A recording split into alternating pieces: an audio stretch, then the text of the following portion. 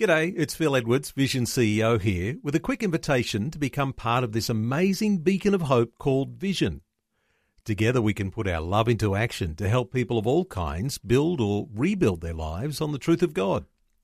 Please consider the part you can play during our upcoming Visionathon appeal, remembering that it's your support that makes Vision possible, including this podcast. Life, culture, and current events from a biblical perspective. 2020 on Vision. With the coronavirus pandemic shutting down almost all schools for the time being, many parents have been forced to take on the role of teaching their kids at home. For some, that's a brand new experience with a whole new set of challenges and fears. The good news is, many resources and helps are available to assist parents navigate their way through these uncharted waters. One organisation that is there for parents right now is Australian Christian Homeschooling, and I'm joined today by Terry Harding from ACHS. Terry is here to share some insight into the world of homeschooling from a Christian perspective and provide parents with some helpful tips about how to bring the classroom into the home. Terry, thanks so much for joining me today. Thank you, Gareth, for the opportunity to talk. The idea of homeschooling in itself, it seems like a pretty attractive idea to some Christians due to the curriculum in the public school, but maybe for some it's a bit of a bridge too far. So how do you actually go about getting started with the homeschooling process?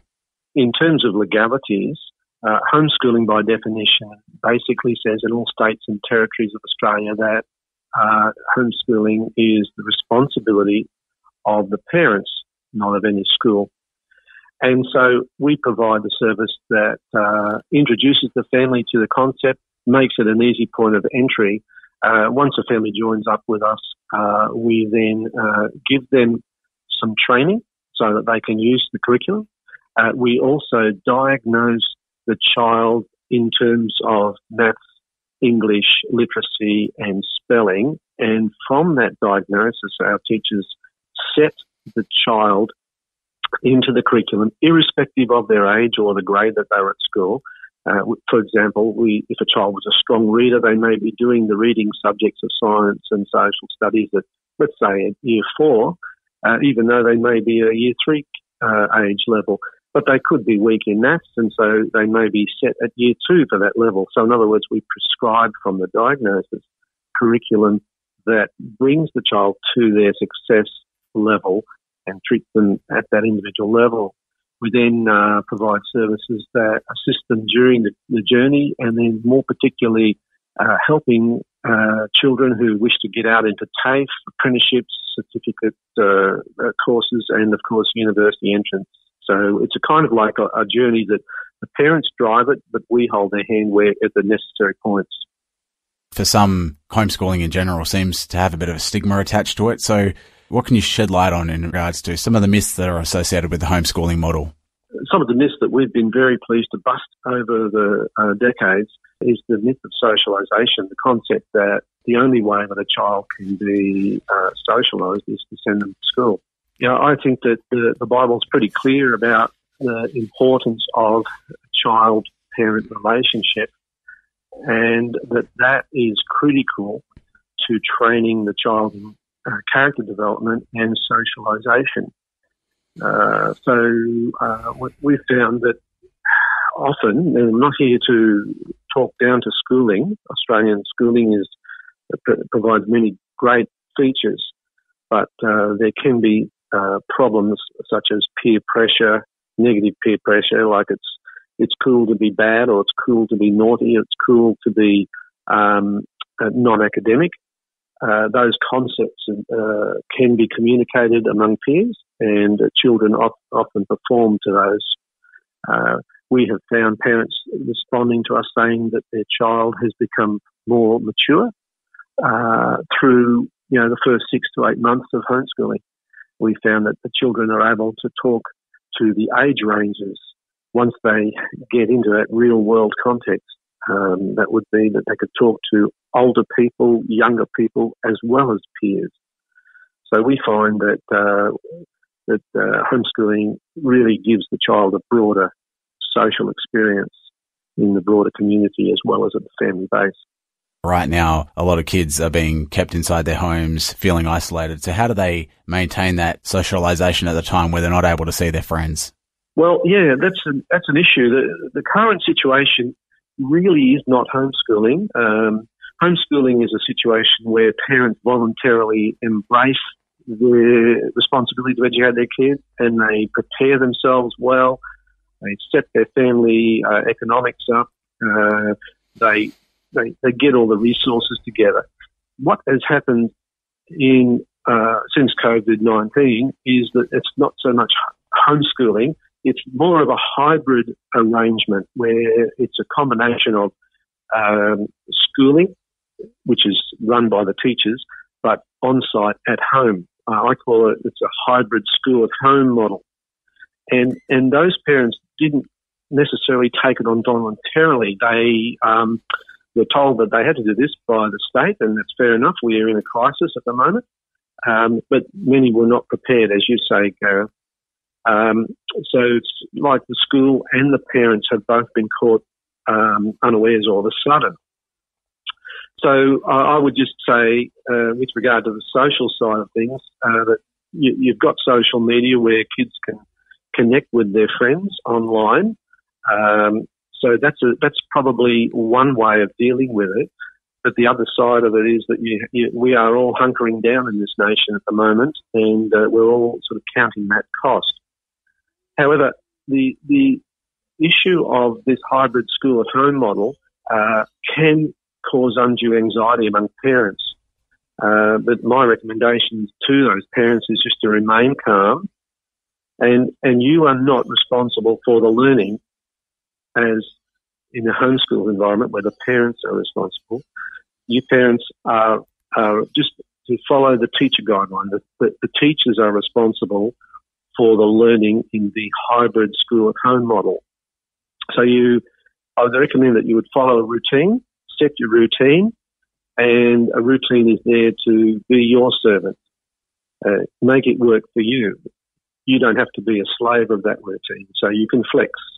That's one of the big advantages of what's going on with education in the home, flexibility. But then I would say organise yourself. One of the things I've noticed in this model is that kids let their batteries go flat on their devices and all that sort of thing. So I would say if you're doing it at home, make sure that the night before you charge your batteries, charge your devices, your iPads, your computers, have the books ready to go, pencil sharpened, all of those good things. I'd say probably it's a good idea to not have your meals during your academic time. It can get a bit sloppy.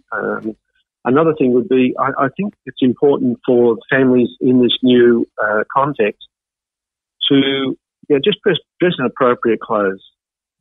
Do the work not in a bedroom, but in an open space where all is visible. This is particularly important, Gareth, because you really, with screens, it's so easy for a child to get distracted to inappropriate sites and stuff. So I would always say keep the screens in a visible spot where mum or dad is.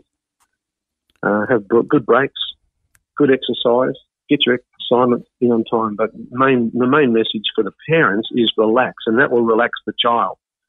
The teacher's responsible.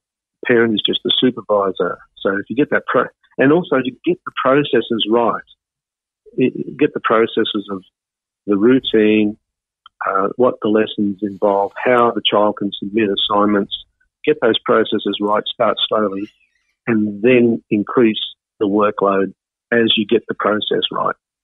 Just wanting to talk about how the kids are transitioning at this point, because a lot of them, they're used to being in school, they're used to having the same teacher every day, and now their mums and dads are taking on that role. So especially for the little ones, how do you explain that and help them to understand the situation that they're currently in?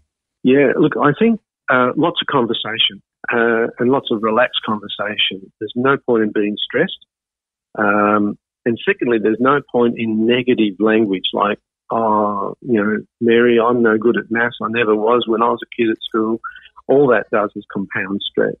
But just to be positive in their language, to say, look, let's see, this is a difficult problem. Let's see if we can get through this one. Let's try this. Why don't you try that? I don't know what to do. Let's contact the school. Let's contact the teacher. And the Bible's very clear that we're to be anxious for nothing. and to be prayerful about everything. So that's a great present hint to parents to just de-stress their environment. And as I said earlier, lots of breaks, physical breaks, meal breaks, and if, in particular, when parents first start this, and I know a number of states has gone back to school, when you first start, just go slowly. And the teachers are learning, the schools are learning, and so too are the parents learning. We're sort of really learning as well that perhaps the teacher's role is actually a lot more involved than perhaps what we realised. So how can we show our gratitude to teachers and just appreciate them at this time? I think the first point here is to do what they say, because teachers are used to speaking to groups of, say, 20, 25 or more children in one hit. Like you might set an assignment as a history teacher for year 9, and you can speak it out once. There's all the kids in the class, they hear it once, they go home, they start their assignment. Now, it's different with the teacher and the home environment. Firstly, the teacher's still dealing with those, say, 25 kids, but on an individual basis. And secondly, there might be 8 parents that ring up or email that teacher, and so they're dealing with those 8 parents. So quite surprisingly, people don't realise that online learning and at home and at distance learning is far more labour intensive than just the class face-to-face environment. Now, I don't mean to demean the classroom environment, but I think the country is learning that as teachers, number one, create online materials, which they have not been used to doing before, and using the online environment as a platform to communicate those materials, and then thirdly, to use their expertise as teachers. Those things are labour intensive. So my first point would be, please do what the teachers say, and again, have patience if there are glitches or errors or particularly IT problems. That things that, just have patience. We will get it right. The other thing about teachers is just to be encouraging. People are very quick to tell you a negative and what's wrong, but maybe just sending a message, thank you to the teacher for what you've done. Thanks for this great curriculum. Thank you for what you've done. Thank you, you marked my daughter's work. And that appreciation really, really helps. Just one final question from me about making disciples of our children, not just teaching them the basics of maths and writing and learning, but how important is it that we actually bring that Christian influence into our teaching, not just in the school setting, but in daily life? Well, Australian Christian homeschooling, that's our major focus. And one of the key scriptures in terms of education is Deuteronomy chapter 6, verses 5 to 7. And it basically says, if you're a Christian, you have to listen to this carefully. It says you, the parent, must love the Lord with all your heart and all your soul and all your mind and strength. So it talks to you. If you want to help your child to be discipled, it's up to the parent, not the child, to be loving God. And then the next part of that scripture says that these things in the Word of God, He commands us to teach diligently to our children on a daily basis. So, and he lists in this passage 4 times when a person is sitting in their house. Now, for me, with my kids, it would be maybe at mealtime, watching telly, just relaxing. Or the second one is just when I'm walking by the way, which is business hours. And that is very relevant to this new hybrid form of schooling. And when you lie down, when you rise up. So it's basically saying, not Bible bashing, but talking about the important things of God diligently and during the day. So I think if you're able to do that, you are impacting your child in a wonderful way. So, Terry, how can people find out more about Australian Christian homeschooling? Well, Gareth, the easiest thing to do is to go to our website, which is achs.edu.au. Connect with our staff, and they will be more than happy to help. And there is no wrong question. You can be free to ask any question, and we're there to help. Thanks very much for your time today, Terry. I've really appreciated having this chat to you. Thank you very much for the opportunity, and do your best, parents out there. God is helping you. Thanks for taking time to listen to this audio on demand from Vision Christian Media. To find out more about us, go to vision.org.au.